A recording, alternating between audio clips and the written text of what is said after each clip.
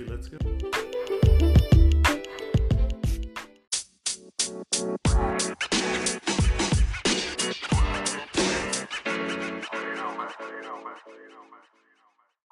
All right, welcome to episode 5 of the Arizona Streaming Podcast. My name is Nick Acosta, and my guest today is Craig Watts Jr., who is a new friend of mine. We've been friends for maybe about 4 or 5 months. Yes, yeah. Another connection with Megan Malone, who was a previous guest on this podcast. So, Craig, like Kevin Bacon of Phoenix right now. Seriously, Craig and I have had many in-depth conversations about really random stuff. So I feel like this podcast will be really fun.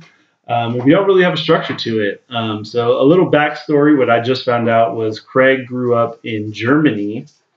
How old were you when you were living in Germany? Yeah. So welcome, Craig. Oh, well, hi. Well, thanks for having me, Nick. Really glad to be here. Great introduction, man. And so, so I'm actually, both my parents are Army. Okay. And so, as an Army grad, we moved around, and we ended up in Germany 3 separate times. Okay. And so I was there from like 1 to 4, I don't remember that. And then from 5 to 9, which are for me was very, those are all your first memories. So I got a lot of, obviously memories from that. So that's how I get to the no drinking ice thing. Yeah, we were just discussing a couple things. I wish we would have started this podcast a little earlier because we were already 15 minutes in on some conversations. But they do not have ice in Germany. That's pretty insane. So they don't believe in free refills, right? Okay. So, I don't. No, I did not know that. I'm very, very averse to sounding like I'm patronizing people. So I will often stop and be like, "Are you?" No, so, I was unaware. Yeah, so free refills is actually an American idea, right? And what it's designed to do, it's from buffets. It's the buffet mentality. Yeah. Where liquids are super cheap. You can fill up a patron on that. They'll leave without eating the more expensive item unless you give it out. And so it's become more of a thing too, just in restaurants in general. Yeah. But in Europe, you pay per drink, So if you get a Coke, right, it'll be €2.50. Okay. You finish that. The next one will be another $2.50, right? And so when it's a half a liter, they give you it comes to you in the brim. Yeah. It's literally to the brim, and there's no ice because I paid for that soda. Right. You're gonna get the full soda. Yeah. Right. Yeah. It's equivalent of when you order, like a Stella here or something, and they bring you the glass. Yeah. You're supposed to do with the knife over the top. Yeah. The foam. Yeah, but just the fact that it's a finite amount, you paid for that, Right. I wouldn't short you with a beer and an ice, right? It'd be like the draft is. That's true. Okay, that makes complete sense. Yeah, just related to beer. Yeah. Well, I had to put it in terms of something we buy, a la carte, as opposed to a refilling type of thing. Yeah. So makes complete sense. So from up to 9, you were in Germany. Then where'd you go from there? Yeah. So from 9, we were in Bamberg, Germany, from 5 first grade to the middle of 5th grade, and in the middle of 5th grade, we moved to Fort Sam Houston, down in San Antonio, Texas. Okay. And then we were there from it's easier for me to remember grades because, I don't remember names. I don't even years that you should be in a certain grade. I can put it together, but take me a minute or two. A lot of math, right? So from the middle of 5th grade until the middle of 9th grade was in San Antonio, and then we got stationed in Fort Hood. Okay. In Killeen. It's about 2 hours north of Fort Sam, and that's where I would go on to graduate. Okay. And then that's why I call Texas home. Yeah. Because I've been there since 10. Yeah. But Texas is a very I'm pretty sure the stereotype holds itself, right? Texans do not allow me to claim Texas because I wasn't born there. Right? Oh, okay. But I'm like, what else do I call? Yeah. Really. And so it's one of those kind of contentious subjects. Every time I come back home, I would get some sort of flack for it, but that's what I call home. Going back to Germany. So one of the reasons why I wanted to have you on the podcast is you are very intelligent and you majored in history. Oh, thank you. So going back to Germany, did you get to even realize as a kid what that was, what that was about? 9 is pretty young to maybe put that together, but looking back, do you maybe see? So a little bit, I had the fortune of going back at 16 and 17 as well. That's cool. And so my parents actually split in ninth grade, which is why. Okay. So that's how I ended up in Hood, right? Yeah. Both my parents were active duty. And so when you're together, your orders stay together. Right. If you're no longer together, your then orders they can go wherever. Boom. Yeah. And so my mom was assigned to Fort Hood. My dad was assigned to Kaiserslautern, a base in Germany. Okay. And so our third time going back was there. And so when I would go visit him, I'd go back. And so I think the third time is probably when I had the most ability to be aware of the situation, the circle. Because as a young child, zero understanding of the rarity of the situation. Yeah. You know, yeah, I thought you're like, you have no idea. Right. Like it was weird for me to go to a civilian school right. where everyone's parents weren't in the military. Like right. I remember the first time finding out that other people's parents had different jobs. Yeah, we're not a part of the service. Right. Like it just did not like it obviously I'm not saying like it was foreign, but it was like oh shit. So what do you do when you go home? You know, like you mean tell me your mom's home all day? Yeah, seriously. All day? You know? Yeah. And so but yeah, so fast forward to being 16 and 17, I think I had much more of an understanding and much more of an appreciation for culture. You know? And like just having conversation with strangers, right? Going into German markets as opposed to getting everything on base, right? Right. Because typically when you live on base or in Germany, excuse me, everything is on base. Yeah. You never have to leave, right? I've been to Camp Pendleton a couple times. Okay, yeah. So you completely understand. Yeah, it's like a city within itself, right? Sure. Closed off. And so my first time being there was also, you know, I'm kind of rambling and jumping all over, but it's relevant as I think about it. We were there during. It's all part of one story. Right. It all come together. I like to think of my brain like Google Chrome tabs. Like when you get in that rabbit hole. It's easy to associate it with that since we use that so often. Yeah. You keep open that new tab, new tab, and then you have like 50 open. Yeah, my daily life is about like 75 tabs. Yeah. So it's insane. But yeah, so when we were there when I was in elementary, was during 9/11. Okay. And so, oh man. Yeah, so base really became like you don't leave base, right. Like you know, and so you rarely all go off base unless you're doing something explicitly to explore. It's like a plan. Yeah, I remember San Diego was pretty locked down because we have Miramar, we got Camp Pendleton. Yeah. Like it was not super high alert, but yeah, it was. You know, and so okay, so I actually don't know anyone who. It's interesting to hear. That's the one seminal moment we all have, you know, where everyone's like, I know where I was. I know where I was. You know, I don't know anyone who lived near bases but wasn't on one. Because like I know people who were straight up civilians, right? People who were in the service, but like for me, my experience, I've never known anyone who was like, it was like for me, right? And so, did you feel like there was like a military presence increase around the greater San Diego area, or like no, you know? No, I mean, and I was still pretty young. I was in 7th or 8th grade. I was 7th grade. But I do remember, like, coming down.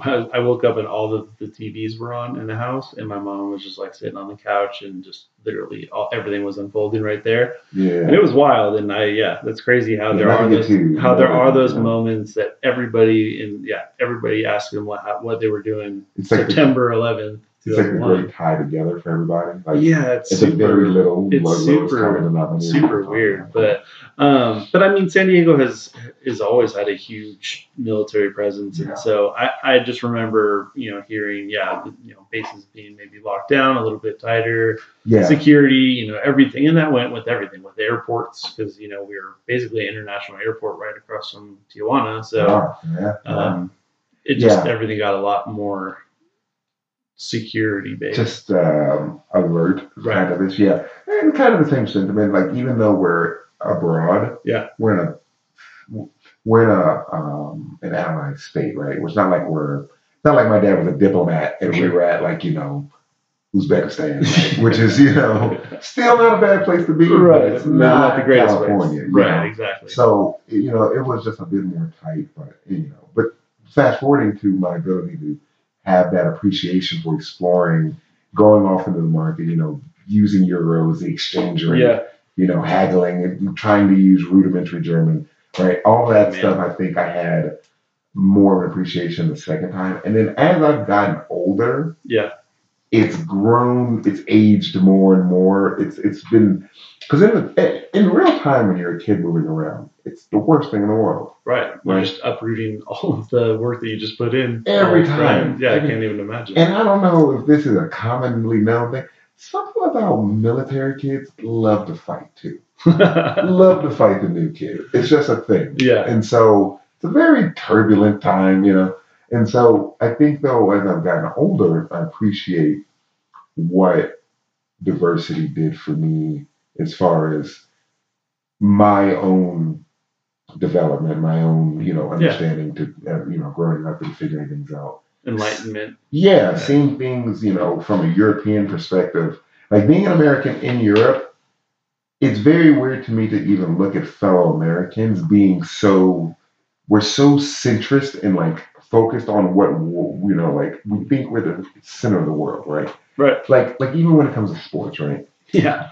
There's a joke that's like, we call ourselves the world champion, but we don't play anyone else in the world, and that's fine, right? Yeah. That's the biggest league. But like a boxing match will take place, right? Right.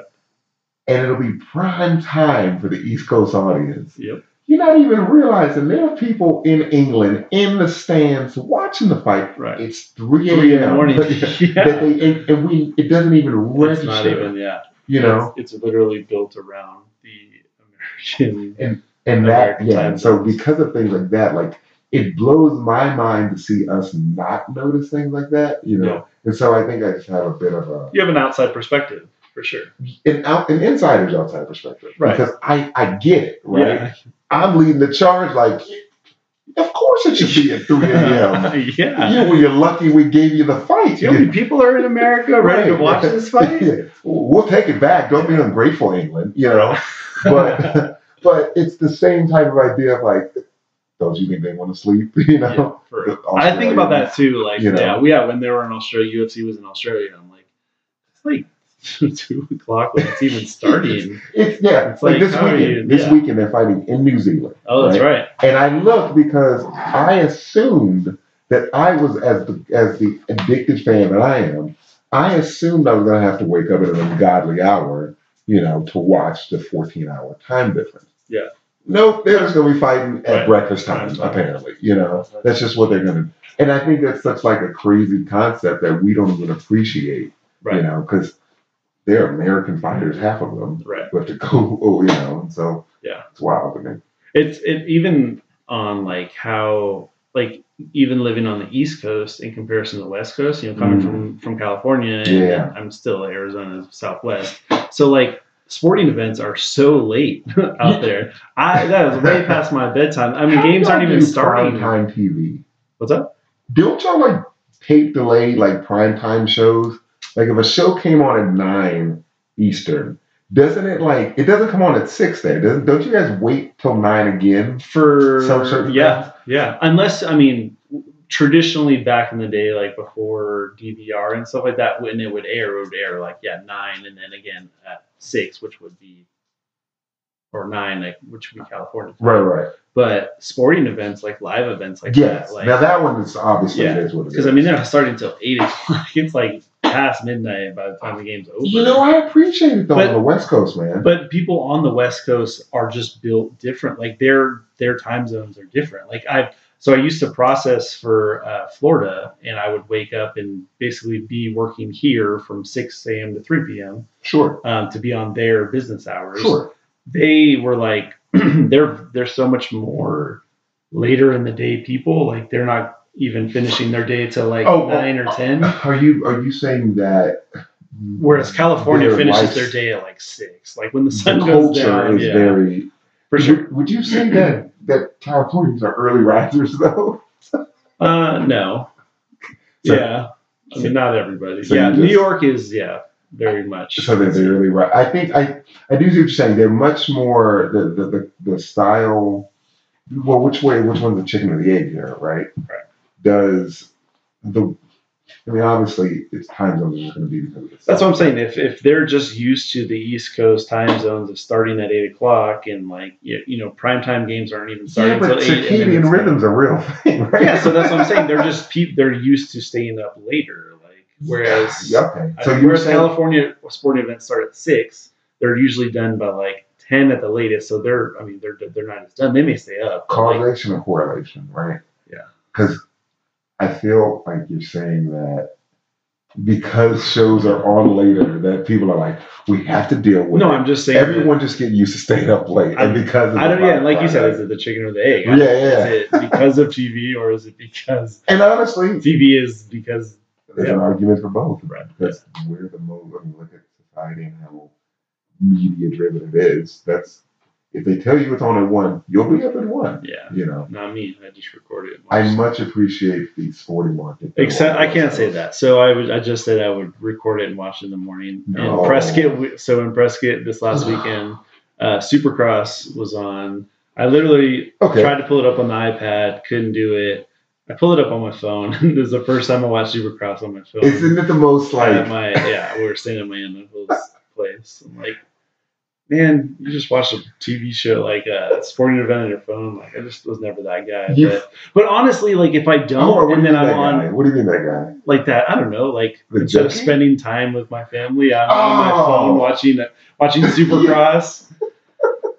But I don't see it like that, man. I see it honestly, it's because if I don't watch it, or I at least don't find the results. I didn't watching it. So then because if I don't, then I go on social media. It's literally black. Like I follow a ton of Supercross stuff. So it just I get blasted with it and lose that. No, 100%. I know exactly what you mean because you can't watch I can't watch all the fights all the time, right? And so I'll try to, especially if they're on at a time when I'm doing something. Right. I do my best to try to keep the results out of my life. Right. But it's so hard. If there's like a really close race where like there's points, there could be a swing between 2 or 3 people, and I want to see the results and I want to see the race, then I will actually try and stay off my Instagram until I see it. But it's hard. How often do you make just that mindless mistake? Oh, dude, it's happened multiple times. Literally, like, when I was a couple years ago, I did it this weekend. Literally, just I'm like, oh yeah, I'm obviously not going to look at social media. Yeah, and then just picked it up, slid first thing I see. I'm like, oh come on, man. Right. I did it. So I did it this weekend. There was the main event was the guy named Corey Anderson versus Blackwoods, right? Okay. When I'm getting to the point where I'm actually about to be live with it. Yeah. And I am live, and I'm in the co-main event. But something wild happened when I was in the bathroom. And so I rewind it because I was like, because I heard it. Yeah. But I was like, I need to see this. Right. And so in that time where I'm rewinding and trying to find it, I accidentally exited. Big hubbub. I ended up getting back to the spot though. Just aimlessly, I'm like, I open Instagram because I see a notification. Yep, that's it. I get you, man. Instagram knows what the hell to do. It is so insane. Instagram and Facebook, they know exactly what to do. Bro, I was so upset. The very first, it was the last thing I looked at, right? You know that old photo that you were looking at? And then it's refresh, and it says, winner by knockout. Yeah. Yeah. At least now they do the new post button. If you want it to go up, it will usually stay. Nah, fam. Mine's just you open this again? All right, let's see what's new. Oh, we got just go straight. If I have mine open and then I close out, if I open it again, it'll go to what I was looking at, and it'll have a little button that says new posts above it, and then it will scroll me to the top, but it will just keep me. I mean, it doesn't happen 100% of the time, but it does happen maybe maybe I'm not paying attention to it because normally I think it's because I'm crashing the app. And so, closing it? Yeah, I'm closing it. And then it will start. Yeah, it'll be just that I'll have a glass. Are you one of those where you close everything? I close stuff that if I'm to try to tell myself to not come back to it. That makes sense. You're closing out, your tabs. Closing your tabs exactly. out. So if I close it out of the recent one, I'm there's a reason I did that. Ignore it. And then I put this absent mind and I was notification. Yeah. I got to clear that red circle, right? Oh, I'm not guilty of that so much, man. I go through literally wake up, go through each and every one of my notifications, clear this, clear emails. What do I need to work on? Clear that out. Okay. Yeah. Text messages. What do I need to answer? All right. See, I'm like that. Facebook, Instagram, Snapchat. I'm like that for things where people can get in. Like I'm really, really obsessed. Like I hate the idea that I'm blowing anyone off. Yeah. You know. And so I do that for anything that's correspondence related. Yeah. My email, don't look at it. No. Thousands. And if you don't have with my job, I check my work email. Mm-hmm. So it's come to evolve. Like that's how I treat. Like that's my work log. Like my inbox is how I determine and work my day. Right. So if I not need it, I file it away. If I have to get something for something special, then I'll leave it so I can remind myself as I go through it later that I need to do it. So it just has evolved to handle my personal email as well. And so, because it's right there. So I'm just like, I still see numbers on there. And Lynette is like one of the people that has like thousands, like 5,000 emails. And I'm like, but just delete them all. Like, you're not even going to look at them. Just delete them all. There's... Do you know how much space that's taking in your phone? See, here's the problem. You're thinking too rational right now. Because that makes sense, right? Because I do that sometimes with old files. Yeah. Like, I'll have, like, drawers full of stuff, and I go, I've been holding on to this stuff with the assumption that maybe something's important. Yeah. But clearly, nothing has been important. I haven't touched it in 2 years. Why do I need to keep it? But oh no! And it's happened where it's like, I'm pretty sure that I had something that I needed, and or the one time you go, like, and then you search, and you go, oh, I'm glad I left. I'm glad, and so that's that. But it's such a good feeling though when you're like, can't find it, and then you find it, and you're like, I knew I put it right there. Yeah. Oh, dude. So this is gonna be way off topic, but we're already off topic. Who cares? Well, it's one of those ones where it's like, how'd you get on that? But you'll get on. We'll come back to center. Speaking of losing things, right? I almost had I realized I'm getting more to dad stage. Yeah. The more and more I notice how I handle various situations. Right. Yeah. And so recently we thought a garage clicker was lost. Okay. But lost in a way where it might be in the possession of another human being. And so I get what you're saying. I'm picking up what you're putting down. And so I was now in I have to protect my house. My family is in here. And another person may be able to enter my abode. Yeah. With and so I was furious for 12 hours until it was found, but I was trying to keep it calm because what I was just mad at was the idea that someone might break into my house. Yeah. I mean, that's no real threat. No one's mad at me. Did you know who could potentially have it? Or you're just saying it could have been lost? The fact that it's... Okay, so here's what happened. Get down to the nitty-gritty. Yeah, well, because there's backstory involved, too. There's always backstory. So I wake up, and I always go into the garage and get my dog's food bowls ready. Right. It's just part of my routine. And usually around that time, before I do it, I open with the second clicker. I open the garage, go in there, do it all. Right. But the garage door was open when I went to do this. I was like, maybe I did. And so... Oh, I hate that. Right. So now I'm already kind of bothered by myself for being carefree. Fast forward to we're about to leave, and I convinced myself that I just did it. Right. So we're about to leave, and Maura's going to get in the car, and she goes, "Did you close the garage?" And I go, "No." And so she's standing in the garage, I'm standing in the house, and the garage door closes. And so now I'm like, okay, this doesn't help my previous. Yeah, I'm already paranoid. I'm already now there's ghosts in the house. Right, and now I'm like, I'm about to leave for work.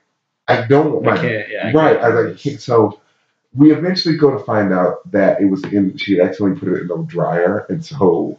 It was running through. It was running through, and so it was hitting the wall and over. But I had to change my camera at the house to look at the garage in case it's open. I could be like, 911, I'm looking at my mess. Someone is breaking. Get there now. Yeah, right. And so that misplacing paranoia. It's something that is at all costs you have to. it's the most helpless feeling Right. because you're not attending to the absent. I've gotten really good, and it's taken some process, but really having a handle on my things. Yeah. Like I've misplaced stuff, but it just usually just give me anxiety. You can't find it, so I've really been good at putting it in the same spot. If it's not there, then it's in. I try and retrace my steps, but it's that. It's really bad. But all right, so back to kind of what we were talking about. So basically, finished out growing up in Texas. You lived in Germany a little bit.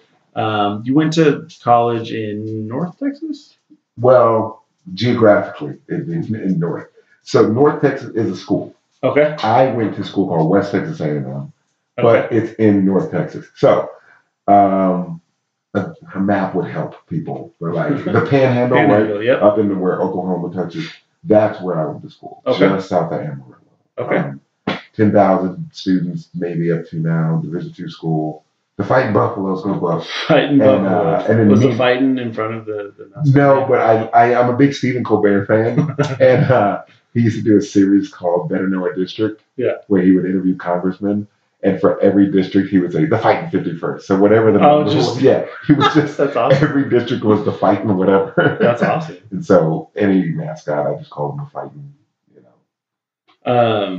So played football. So for those of you who don't know, Craig is a football player. Played with my favorite team, San Diego Chargers. What's up? A couple of years, and then finished out with the Jets. Yes, sir. Okay, so you played guard? Yeah. So I played guard throughout my entire career. Okay. So I mean, you're a football man yourself. You know the progression kind of the like lineman. Yeah. Like there's no such thing as like everyone that position. You play everything. But in high school, though, particularly, everyone was either a center. If you're a center, you played center. Yeah. Or everyone was a tackle. Yep. Like you rarely see just rotation. Right. And so I was a tackle in high school, and when I came into college, and then got moved to guard. We were very pass heavy offense. So the philosophy was tackles are long, and they're going to be playing in space. We need guards to be more stout and kind of hold down the middle. And when we do run, that's where we're going. Right. And so I got recruited there barely.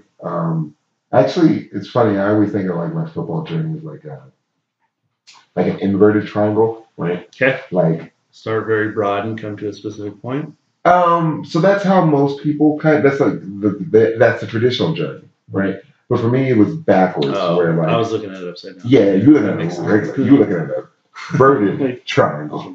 But because like I was only on varsity for 1 year in high school, right? So senior year? Yeah, just my senior year. Really? Mm-hmm. So you were JV junior? Or did you only play football? No, I was on JV my junior year, my sophomore year, and then my freshman year I was on actually the C team.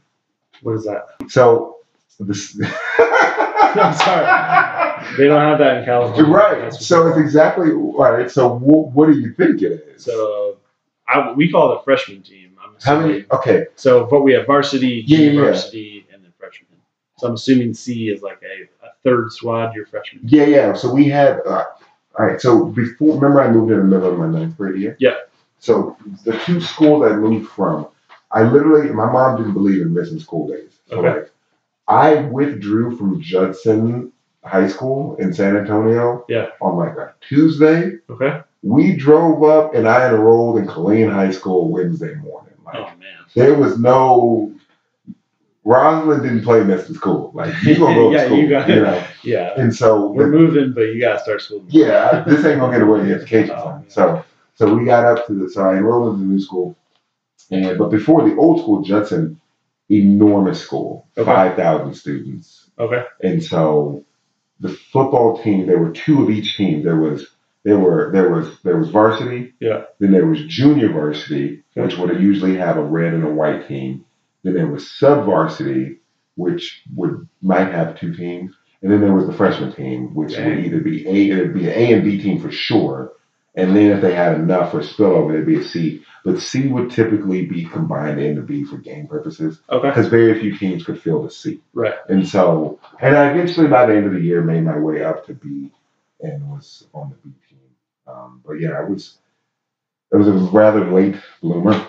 Oh, he almost got I warned you on that chair, man. Yeah, I warned you on that chair. Yeah. You started getting comfortable, leaning back a little too much. Right. But yeah, so I was not exactly the most prolific player at any point really. So for me, going on to WP, I changed positions, out of necessity, but that kind of began the start of like where my football career took off. Because from that point on, from that point before, it was just like, so who wants to let me play football? Yeah, for real. And then it was honestly just like I really started playing football mostly to fit in. Okay. Because makes sense. Well, because I moved from Germany, right? And so there isn't football for children that age. And so I was playing every other sport but that. Okay. And then so I come to Texas and soccer was just not going to happen. I mean, you come to Texas. Of all the states, right? It's not like we got a station at Lewis McCord in Washington, right? I might be a mean lacrosse player, had that been where we moved. But you moved to Texas. And that's not, you gonna play football, right? So I started playing football, and I kind of also felt like it was a requirement, Like my dad's a huge football fan. My brother played football, and so for me it was just like, this is what I'm supposed to do, But like I wasn't really watching football. Like I remember thinking that this is how into football I was as a child. I thought blitz was more fun to play because there were way less rules. Yeah. Madden seemed like the most unenjoyable thing on earth to me. That makes sense. And I grew up quite the opposite because I was like, no, blitz doesn't make sense. Yeah. You're offside. Exactly. How's this guy on fire right now? But no, I completely get it. And that's kind of like, so I played football really young. I started in Mighty Might, which I'm assuming is like 5 or 6. Okay. Yeah. And so I played. Who's short? It was mine. It was my dad. Obligatory? No, it was more of like you play sports. Yeah. Okay.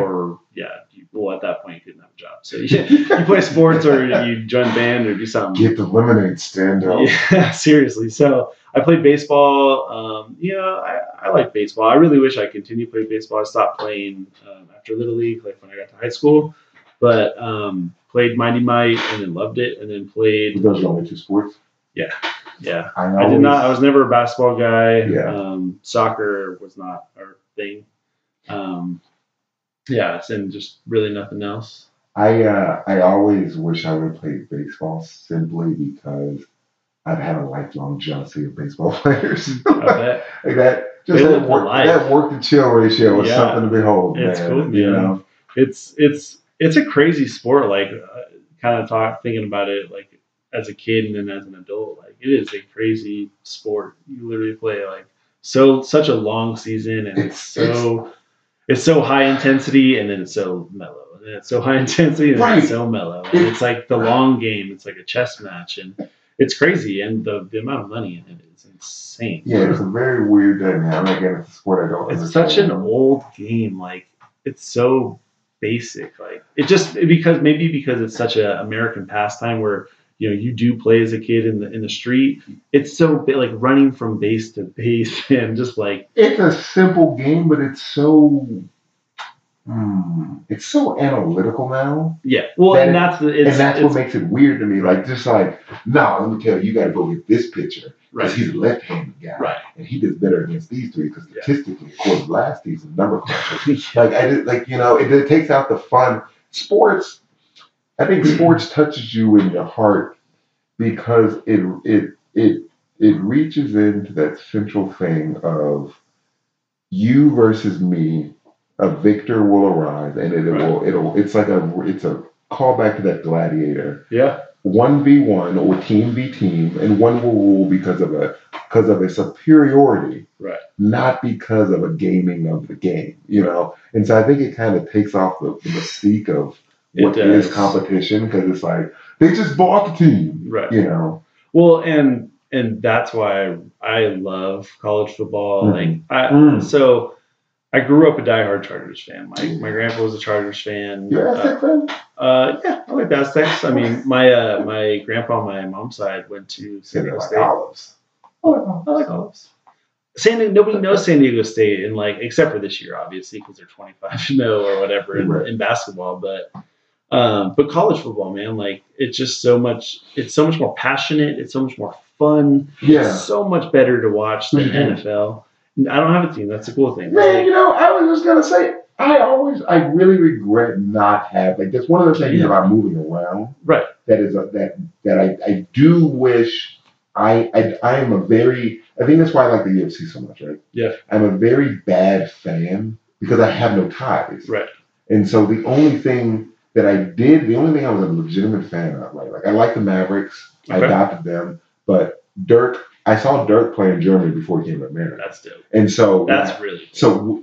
So when like he was playing for the IBM team in like 2000, right? And I was, I remember being like, "Well, this dude's bad." And then he came to America, and Dirk is what it is, right? Yeah. And but that was like my basketball team, and then football, I was a diehard Ravens fan because my dad's family was from Baltimore. Okay. But then once it becomes, and I'm kind of circling back to what we were talking about, once it becomes an occupation, fandom is. Yeah, I bet you it's pretty crazy. It's out the window. Yeah. You can't because it hits you right into your heart, right? For sure. It's like, you're only setting yourself up to be let down if you continue to be a fan of someone who could very well break your heart. Yeah. Like you're really setting yourself up for, because it's already bad enough to get fired. Right. Yeah. There's so many different levels. It's hard. It's got to be just let's go to work, and this is it's no more fun or watching or So I'll tell you a funny story. So when I was in San Diego, they obviously knew I'm from Baltimore, so we went to we played the Ravens, and this is my first year I was on Peace Corps the whole year. Okay. And so and I knew I wasn't gonna be, and this would be another conversation for another day about like the dynamics of how like all the working and stuff go. Yeah, but talk about it. Yeah, but and we'll get another time. But basically, this trip in particular, they were like, "Hey, you want to come with us?" And I was like, "Free weekend." And normally, I didn't like to go on. I like the trips, but like the East Coast ones are long trips. Okay. And so I prefer to stay home and go work out. Just kind of chill. Right. Because you have to be at all activities. I couldn't, because my mind, like, I need to get up and catch to those people. Yeah. I don't need to be here just hanging out. Right, exactly. As much fun as it is, hanging out, flying, doing all the stuff, because there's nothing better than a free trip. You ain't playing, and you just here. Yeah, exactly. I'll eat all the salmon, Right. And so, I went to go visit family, and we were there, and I had, another random fun fact. I played in an NFL game before. I'd never been to one. Really? Yeah. I'd never been to a game, and I played my first time in the stadium. I was playing it, Damn. And so. Damn, dude, that's crazy. And so, I was now at my favorite, like, M&T is like, like, you mean to tell me every fight? So I'm in M&T, and so when you're not. All right, fun little fact for it. When you're watching football, right? Everybody who's wearing beanies or like a sweater, obviously they're with the team, but they're typically just the deactivated guys for the day. Okay. Right? So even though a team has 53 people, 7 of those people have to be deactivated. Okay, so you really only have... You only dress 46, right? You can only dress 46. Okay. So the 7 people, they can be perfectly healthy, but they'll just be in street clothes. Got it.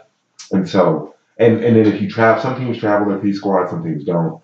And so sometimes you'll just see a bunch, but if it's a home game, you'll see those people down there. Their team members are just not suited for that. Okay. Now, when your position is not in, you're obviously doing stuff, right? You're either working the surface, you're, helping out with something, you're working on somebody, you're listening to your coach, right? So X, Y, Z, you're doing something. Right. When they're on the field, though, you're just waiting for them to come back, right? So you're kind of just observing the game. So like I'm sitting there and I don't know, it's like a challenge or timeout or something. It's like third down. And like we're just kind of hanging out. And like I was like, this stadium and my first thought is this stadium is so much better than Qualcomm. And yeah, I know. I had to, you know the truth. Though. Yeah. So sure. I was like, because you're gonna get a lot of people that are listening to this. They're like, God damn. I'm not wrong though. Nope. Like Qualcomm, my TV in my home is bigger than what Qualcomm was using. Dude, it's so bad. I mean, I remember going to Padres baseball games when they were in Qualcomm, and that was that was. Oh yeah, because but Petco is Petco's not that old. Like 10 or 15 years. So it was, and that was when the Padres were raw, when they had Ken Caminiti, they had Tony Gwynn, Steve Finley. When they wore them brown, those weird brown. No, they were the orange and white. I think it's such a random. It was before the brown, brown, or no, after the brown. That's not your colors. Why would you wear those? They're going back to the Browns. Change the logo this year. They did, didn't they? I don't think so. I think they've been rocking that blue Padres thing. That was for probably like the last 7 or 8 years. But yeah, they're going back to the Browns, which were like the 80s colors. Oh, yeah, it is that big block font. Okay, yeah, I do like that one. I'm glad I remember that now. But yes. You should do that. Yes. That one. Qualcomm Stadium absolutely sucks. And it's crazy. Like so fun fact. And it was bad from the wall, like core to the top row, which is not.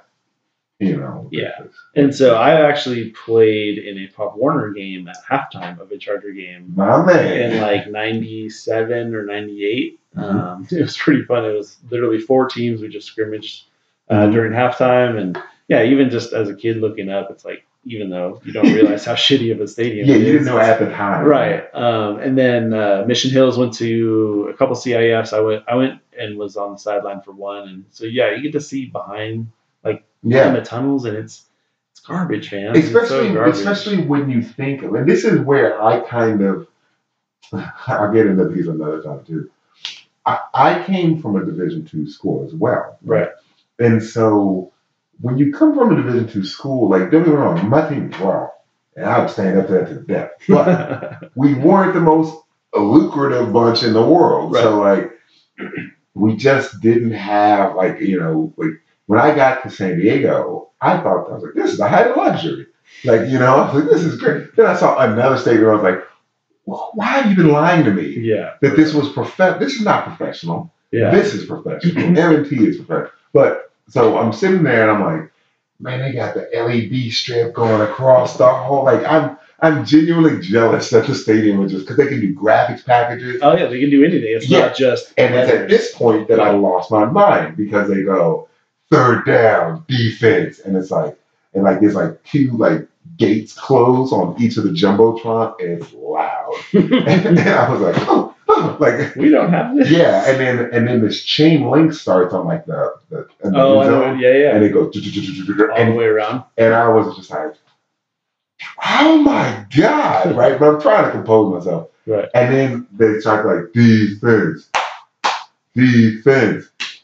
And I catch myself toe tapping for a hot second because I was just like, wait a minute, I am not a fan. Because I just got caught up in that this is my childhood. For sure. I dreamed of this literally my whole life, and I'm like, no, I can't be in this moment. Yeah, man, that's so cool though. And so that's super cool. But so I caught myself, made sure no one caught me slipping, and I kept going about my day. But so I think I've had a lot of weird. Non-traditional journeys, especially when it comes to football. Just like the fact, like I said, I started triple-length games in college that I did in high school. Yeah. There's a lot of weird facts that I had a scholarship before I had a Letterman. Really? Yeah. Man, that's crazy. I had signed my national letter of intent before I received my Letterman jacket. Dang. And so there's a lot of stuff that doesn't add up. Right. If you weren't even on varsity until your senior year, that's pretty untraditional as well. For any sport, I didn't make varsity track, and here's the thing too is, in Texas, you're not allowed to be on anything but varsity as a senior. Oh, okay. Yeah, and I didn't actually know that was a rule. I think that's the same in California. Some states you could be on JV your whole career if you just, which is rude. Yeah, for real. It's like, let them travel. Let them, come on, right? Bring them on up. So I was at the point though where I was able to compete in all the things though. So like wrestling, track, football, and then I didn't do anything else. But like those were those ones, JV. Man. Still got along with everybody, still Craig, still cool, but it just wasn't. I was never like, I wasn't the star athlete until way later in life. So very inverted. That's right? Cool, man. That's super cool. It's interesting because I think it gave me a very, and this isn't going to be, I'm not the best at giving a biography because I'm very, very averse to sounding like, I'm a football player, Yeah. Because there's a stigma and a stereotype that comes with it, right? Right. And that's why I said like one of these days we could talk about it only football. Right.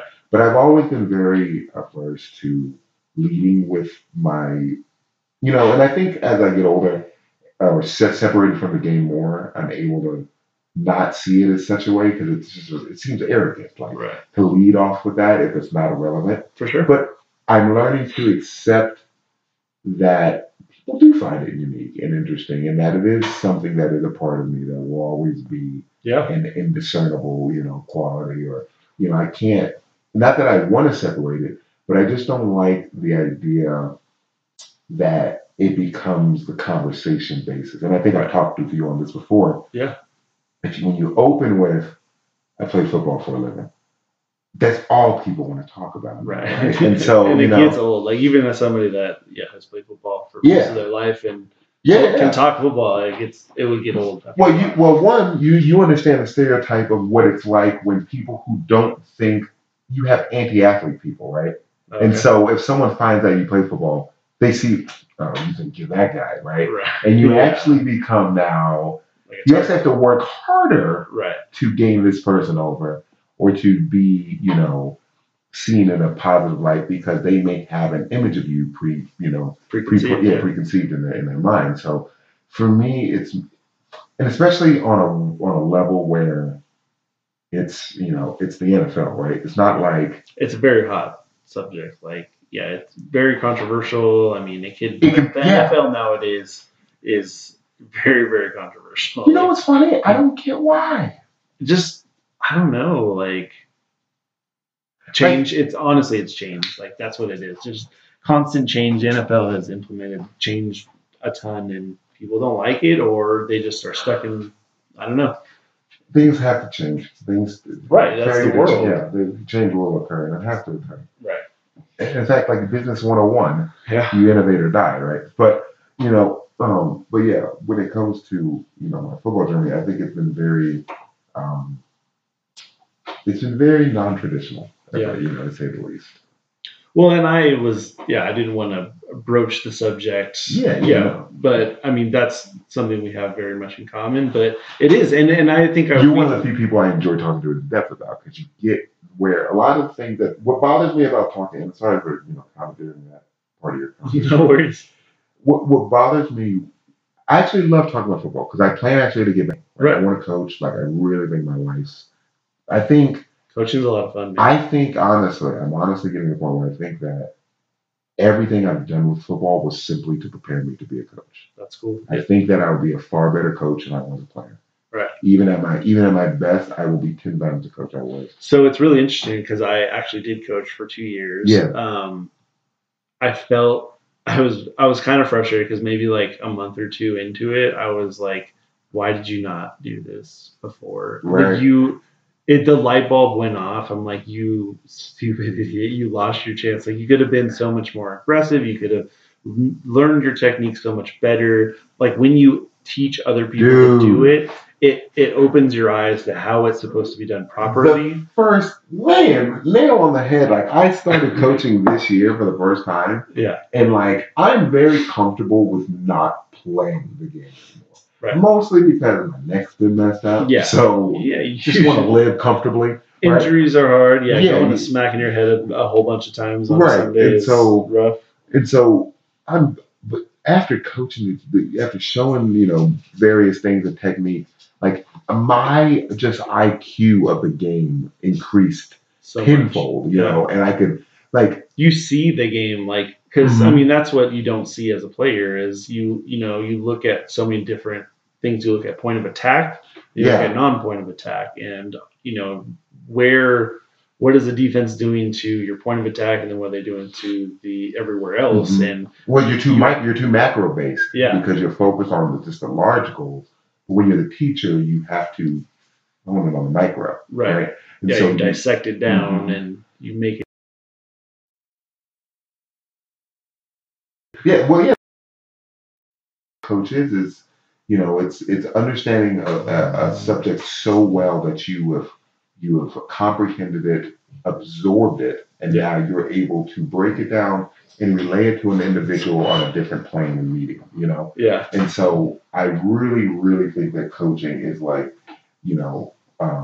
it helped me grow in the game, and it honestly helped me fall back in love with the game. Right. Because I still see it as just a business. For sure. There's no more fandom to it. Like, Right. I can watch college as a fan, but the NFL to me is just nice Right. twist. Well, and from a That consumer, guy's gonna blitz, yeah, from a consumer perspective, like I don't see the NFL. I see it as not football, just as a business. Yeah. It's I see it, and with but it's just we're different. with the sour taste in our mouth with the Chargers leaving, like that is completely where it was just like, yeah, this is business. Like, So nothing to get mad about. I mean, it is what it is. And are you not did you not follow them in LA? I just I kind of have fallen off the NFL altogether. Right. I mean, Do those I still coincide? follow it. Yeah, it happened to fall within the same area. Yeah. It was rough. Like even now, like I still follow them a little bit. I don't have like NFL package to where I can watch all the games. So Sure. if they're on, I'll watch them. Sure. And but like it is what it is. Like I still have a bunch of Chargers gear. All my San Diego friends give me a bunch of shit. Yeah. And like it was a time in my life where you just It's still there. right, exactly. Yeah, it's still in the heart somehow. I am but super it's bummed not. about my boy Phil though. That's my guy. What did you think was gonna happen? Yeah, it was inevitable. Phil's a great. Phil's honestly one of those guys who you could probably show Phil a picture of me and he probably wouldn't know who I was because he's met a million guys in his life. But Phil's one of those guys who he changed. I learned a lot from Phil, whether you know it or not. He was a consummate professional. He's one of those people who even though he didn't like I said, he won't know a picture of me now. But every day when we pass him, I go, "Morning, Craig." Right? That's cool. Like he knows your name, knows about you, he genuinely the point we had conversation, the highest person in the room to the lowest person in the room. Right. He genuinely cared about everybody. And he was a good dude. And he's a guy who prior to 2014, I thought he was the whiniest, babiest. That's what I love, dude. I love everybody hates him, but when he gets in the face of refs, or he gets in the face of even opposing defenders, oh man, he's just so competitive. It's annoying, and it's not. Though. It's because he's my quarterback that I enjoy that. But I can understand why people hate him because he is so damn competitive. I don't even think it's the bias, man, because once I just understood that what he was doing, he's not complaining. He's just very competitive. He's usually saying something very mild and neutral. Right. A lot of he's super religious, so he's not cussing. Not a single word, not a single cuss word to be found. Right. He's just very intense. Yeah, you'll see him going off, and it's just a lot of "Daggums, Keenan, catch the ball." And he's not mad at anything. Right. But he's he's just super what could have driven? He's just emotional. Yeah, and it's beautiful to see. That's what makes a great football player, is an emotional person. More than that, though, man, I don't want to sound like a disparaging person there, but most people who are at Phil's level, they have a bit of psychopathy, sprinkled into their drive. Yeah. Right. There's a bit of you have to be a bit of a sociopath, right? In order to, why do boxers box? Right. Right, Any you know? extreme athlete in that sense, you have to be a little batshit crazy. I But mean, beyond that, right? You have to. It's to quote the great Marvin Hagler, right? It's it's hard to get up and run when you wake up in silk sheets, right? You've achieved the thing. He has $100 million contract, right? yeah. And so the majority of the guys who are the upper echelons, in order for them to, they either what happens every time you see a guy get paid in free agency? Right. What happens that next year? Yeah. Not very good. Because they got They secured the bag, right? Right, Yeah. yeah. And so, and I don't mean this as malicious. They're not out there scheming like, right, yeah. to the extra height. No, but they're just life becomes easier, and you don't and now you're also being targeted as that dude, right? I locked down the guy who just signed for 4x40. What's that make me? Yeah. Right. And yeah, so exactly. it's a constant, going. You got to watch it. As much. But the thing about guys who are driven to that nature, Phil has a still. There's none of that like you'd hear stories about other guys who would you afraid to fart around because they'd be so tight about stuff. Like there was no room, no messing for around. It's all business. And Phil was always like he was very command the huddle like a general. That's legit. But you still felt like we were having fun. Right. Like we're playing a game, even if it's intense. This is still good. This is fun, right? Fun, exactly. And so I think that's something I really have. He made the quote for I think it was the 2015 season, and we all had like the quote for the season was "Everything matters." Yeah, and it's I remember that one. I had a shirt. That. And do you remember what it was though? So what everything matters was this concept of, and I actually try to still use it. It's one of those things where it's like you hear stuff and then years later it resonates and it builds and it builds. Everything matters is basically just a reverse look at the philosophy of if I told you what you needed to do at the end of the journey and I told you would be here, you would do it, no questions asked. Right. But when there's the uncertainty of the finish line, it's easier to take that. No, right. I won't, right? And so everything matters was just the concept that if you need to get, if it matters to you, if winning the Super Bowl is what matters to you, is your ankle hurt? Oh, you just went out, right? You're going to see the trainer, right? You're getting your ankle worked on. If it was a Super Bowl, could you play? Absolutely. Yeah. Well, then why are you not treating it like it's now? Right. Because today's work will build in tomorrow's work. And every little thing matters. So whether you eat this meal versus that meal, whether I got 20 more minutes of sleep tonight versus staying up and playing a little bit more video games. Right. Whether I had a soda, whether I had that water. Every decision. I did all my reps right. Everything matters. You know? And it was this. If you just slack off, you leave work 2 minutes early every day. Right. Well, by the end of the year, you didn't take them. So that is a really, really that hits home with me right now because in my job, in my career, in my path, it's really a grind. Yeah. Like right now, I'm building my brand. I'm building my partnerships. Basically cultivating my entrepreneurship, and you set a goal for the long term. You have strategies in between, and you basically have to hit those strategies every single day, and then not look at, hey, in 3 months this is going to pay off dividends. Yeah. Like you have to literally just go in and day by day. Everything matters. Go to the gym every day.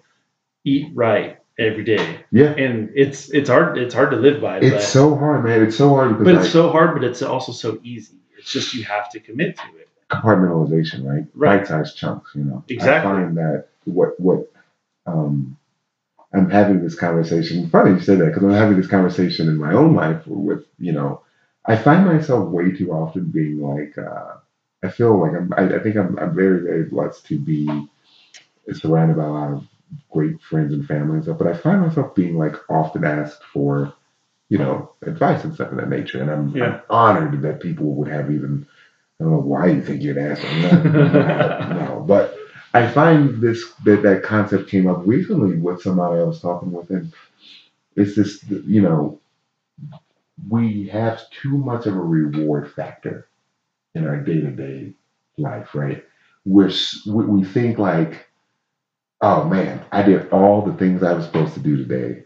I should get a treat. I should get some ice cream. I need to get right. I love me some ice cream. And we build, we lower the threshold of when we get to reward ourselves, right? Yep. And it feeds into obviously our little reptile brains of food candy, right? And that lowers it overall, right? Where it becomes, well, look, okay, I know I said 30 minutes of cardio, but I got a good sweat at 20. Okay, and that's plenty, right. And it's very easy to make those concessions for sure. And hold that discipline. And so it's just like you're saying, it's easy to do if you cannot take the blinders off, right? But the second we go, I did all the laundry? Yeah, cookies are on, like that's, we lower that threshold. Shout out to Urban Cookie. Hey, man, right? No, it's true. It's like, but also I think I also look at it that way where, every, look at your day, every decision is going to make a reaction. Yeah. And you just need to understand that if you just keep your head down, 100 days later, a year later, whatever, you're going to have what you were trying to achieve. But I also think that consistency plays a huge part of that. And if you show up and do those 20 minutes of cardio instead of the 30 minutes, it's much better than if you didn't do any cardio. This is true. So sometimes, if you are in that spot where you aren't. Sorry for cutting you off, but on that note, right? Do you think, though, that plan B ability, right, that at least you did something, do you think that breeds too much opportunity for the degradation overall? So you got to have a strong mind. Right. So there's got to be a floor for sure. And I guess I'm putting myself in that perspective where and I've had that where 30 becomes 20 becomes right. 15. I'm actually good. Yeah, I usually try to do 30 minutes and then I'll switch over and do the rower for 30 minutes, or not 30 minutes, for 2,500 meters. Oh, and it's that's how you're a monster. But you also do endurance sports. Yeah, do 30 minutes. Not that I don't have the cardio to do it. I can't even do 15 minutes. I don't have the attention span because there's no TV on there. Oh my! I started. The only thing I can do to get through cardio now, I watch fights. Yeah. So I watch fights for research purposes. Yeah. And that allows the either 20 or 30 to go by pretty quickly. Yeah, same. I usually watch just Sports Center or whatever on there. Actually, it was back to that point about we were talking about, that discipline factor. I remember, kind of touching back to football too. I remember the decision when I switched, when I first absorbed that mentality into myself. I don't think I was a disciplined person. And I don't think I am unless I really have to be. If I can if I have to psychoanalyze myself. You like to toe the line a little bit? Like to toe the line a little bit if you need to? No, I like to think I know myself pretty decently. I think I'm a chronic procrastinator. Yeah. But I'm very good at it. And so kind of as a result, if there isn't a consequence, I have a motto. I have never been late for anything. I may not be on time, but I've never been late for anything. So with that being said, if there are consequences, I'm there with the time I needed to be. Right. But if it's a flexible start, then I may be there. Yeah, right. So I've never been late to consequence. 5 years college, not once did I miss weights or was I late. So I got one story on that we can finish up with. So first, I went to Humboldt State, fresh out of high school. Walk on, was kind of just gonna try and play, and have we talked about someone we might know in common? Maybe Boggs. I know of him, but okay. I don't think he he was there the year I was leaving. Gotcha. And he's friends with a couple of my friends. Okay. But actually, really weird. I saw him at the Phoenix Zoo a month or two ago. Oh, with the sun? Yeah. I literally walked past him. I didn't say hi or anything because, like I said, I don't think he really knows me. But I was like, same thing. I went to school here. Yeah. I went to school. Oh, was he wearing something? Oh, yeah, no, I just recognized his face. Oh, yeah. So show up at Humboldt. My parents get me in the dorm early because of football. We have 2 days, Oh, and we do our like dinner, whatever, like intro. And I thought I was under the assumption I paid for my basically my tracksuit and cleats. That the colors that the team are offering. You buy those in advance. I was like, perfect. I'll pick them up when I get there, so I didn't bring any cleats. They're like, yeah, we're not gonna have the cleats for like another 2 or 3 weeks when the season starts. I'm like, wait, what? I don't have any cleats. And so What? Who messed that up? That's not important. yeah, so I didn't have any cleats. So literally, my parents. It's as far north as you can go in California before Oregon, and we drove up there so that they could take all my stuff. Yeah, and so they were literally on their way out of town, and I'm like, hey, can you stop at like Big Five and give me some cleats? Go straight to the Nike I have cheap at that point. I have no cleats. So, anyways, they run back after the dinner. I got the cleats, go to bed, whatever. So we have like a meeting first thing in the morning at like 6:30, and I'm getting anxiety. I know. Dude. So it's the worst. I'm always maybe not up to that, but after this for sure. Always a on time or early person. Sure. I wake up. The class was at 6:30. I woke up at 6:35, and I was probably like a quarter mile. My room was a quarter mile from the auditorium, and I was in a full sprint, just like getting over there. The whole auditorium was full of the football players, and I walk in literally at the bottom level, and the coach just goes, sit right up front. And I was like, oh. And luckily he was super cool about it because I was like literally fresh 18, living outside of home, but that was how I started my measly Humboldt State career. All right, I'll share mine and then because I think I had it deep.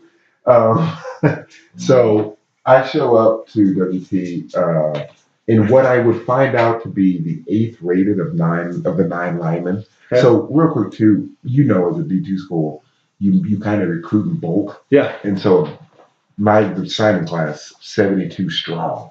Dang. To national letters. That's not including walk-on. Dang. So it's a farm, right? So we show up. I have orientation the first day. The second day I have orientation though, because it's 2-day orientation. The second day is also the first day of practice. Okay. And so they overlap. And so I have to hightail it from getting like my schedule and stuff done. Hustle over to practice. I get there. By the time I change, I get out to practice. There are 2 plays left amongst the freshmen. Oh. And so coach is like, get in. So I hop in there, playing right guard, and I'll never forget it. Some random pass play, and you know what it's like. 50% amongst when you get there is just we going full speed. Yeah. And so for sure, buddy comes off the his name's Jacob Hanna. I'll never forget it. Comes blitzing off the edge, head helmet down. Hits me square in the shoulder, dislocates my shoulder on the very first play. Oh, and man. So I come out obviously to find out I have a sublux. Go get it treated, and then they're like, oh, before you get it treated though, you still got to do your run test. I hadn't done the conditioning test yet, right? And so I go straight over to the conditioning test. Shoulders are like my arm hurts. Yeah. And I do the run test. Now, our run test is a 300 shuttle, right? Okay. So 5 60-yard increments, you get a minute, then a minute rest, and then do it again. Okay. Sounds easy? It's not. I passed it one time in college. So foreshadowing, it was not this one. So I blazed through the first one like Speed McQueen. I think I did like 53, right? Okay. Like come rolling through, thinking I'm in shape. Chief, I hit the third turn on that second one. Come crossing at like the 87 mark, right? Like a minute 27.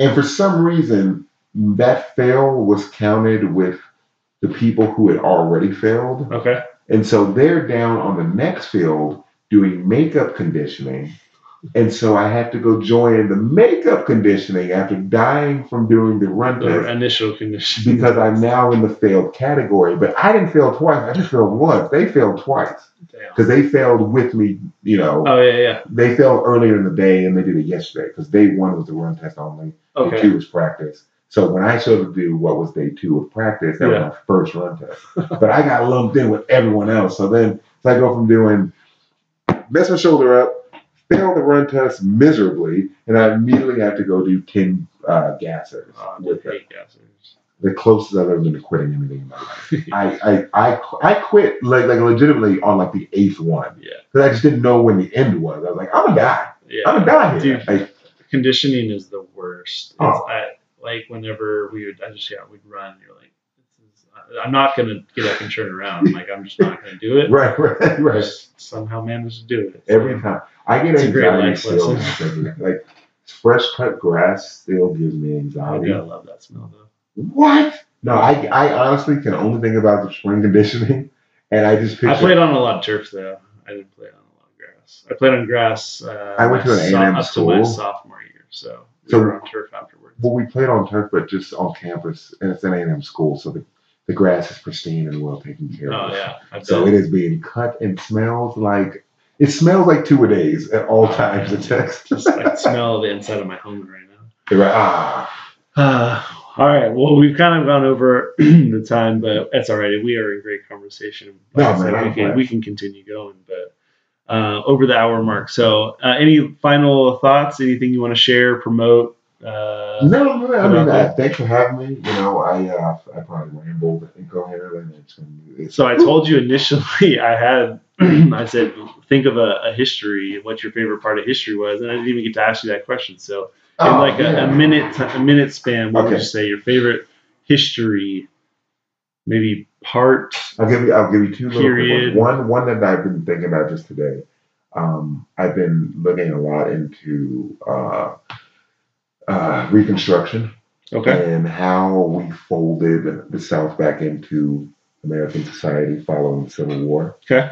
I think it's very insightful on how you get polarized societies to it's such an interesting topic. It's very relevant, I think, to today, right? I think we're at polarization isn't a problem, but irrationality and the ability to see the merits of your opposition is a problem. Right. And I think we're at a state where if you dehumanize the other point of view and you just dismiss it, it pulls even further apart. And now it's becoming that if I'm wrong or if you're the enemy, it's like an enemy. Right.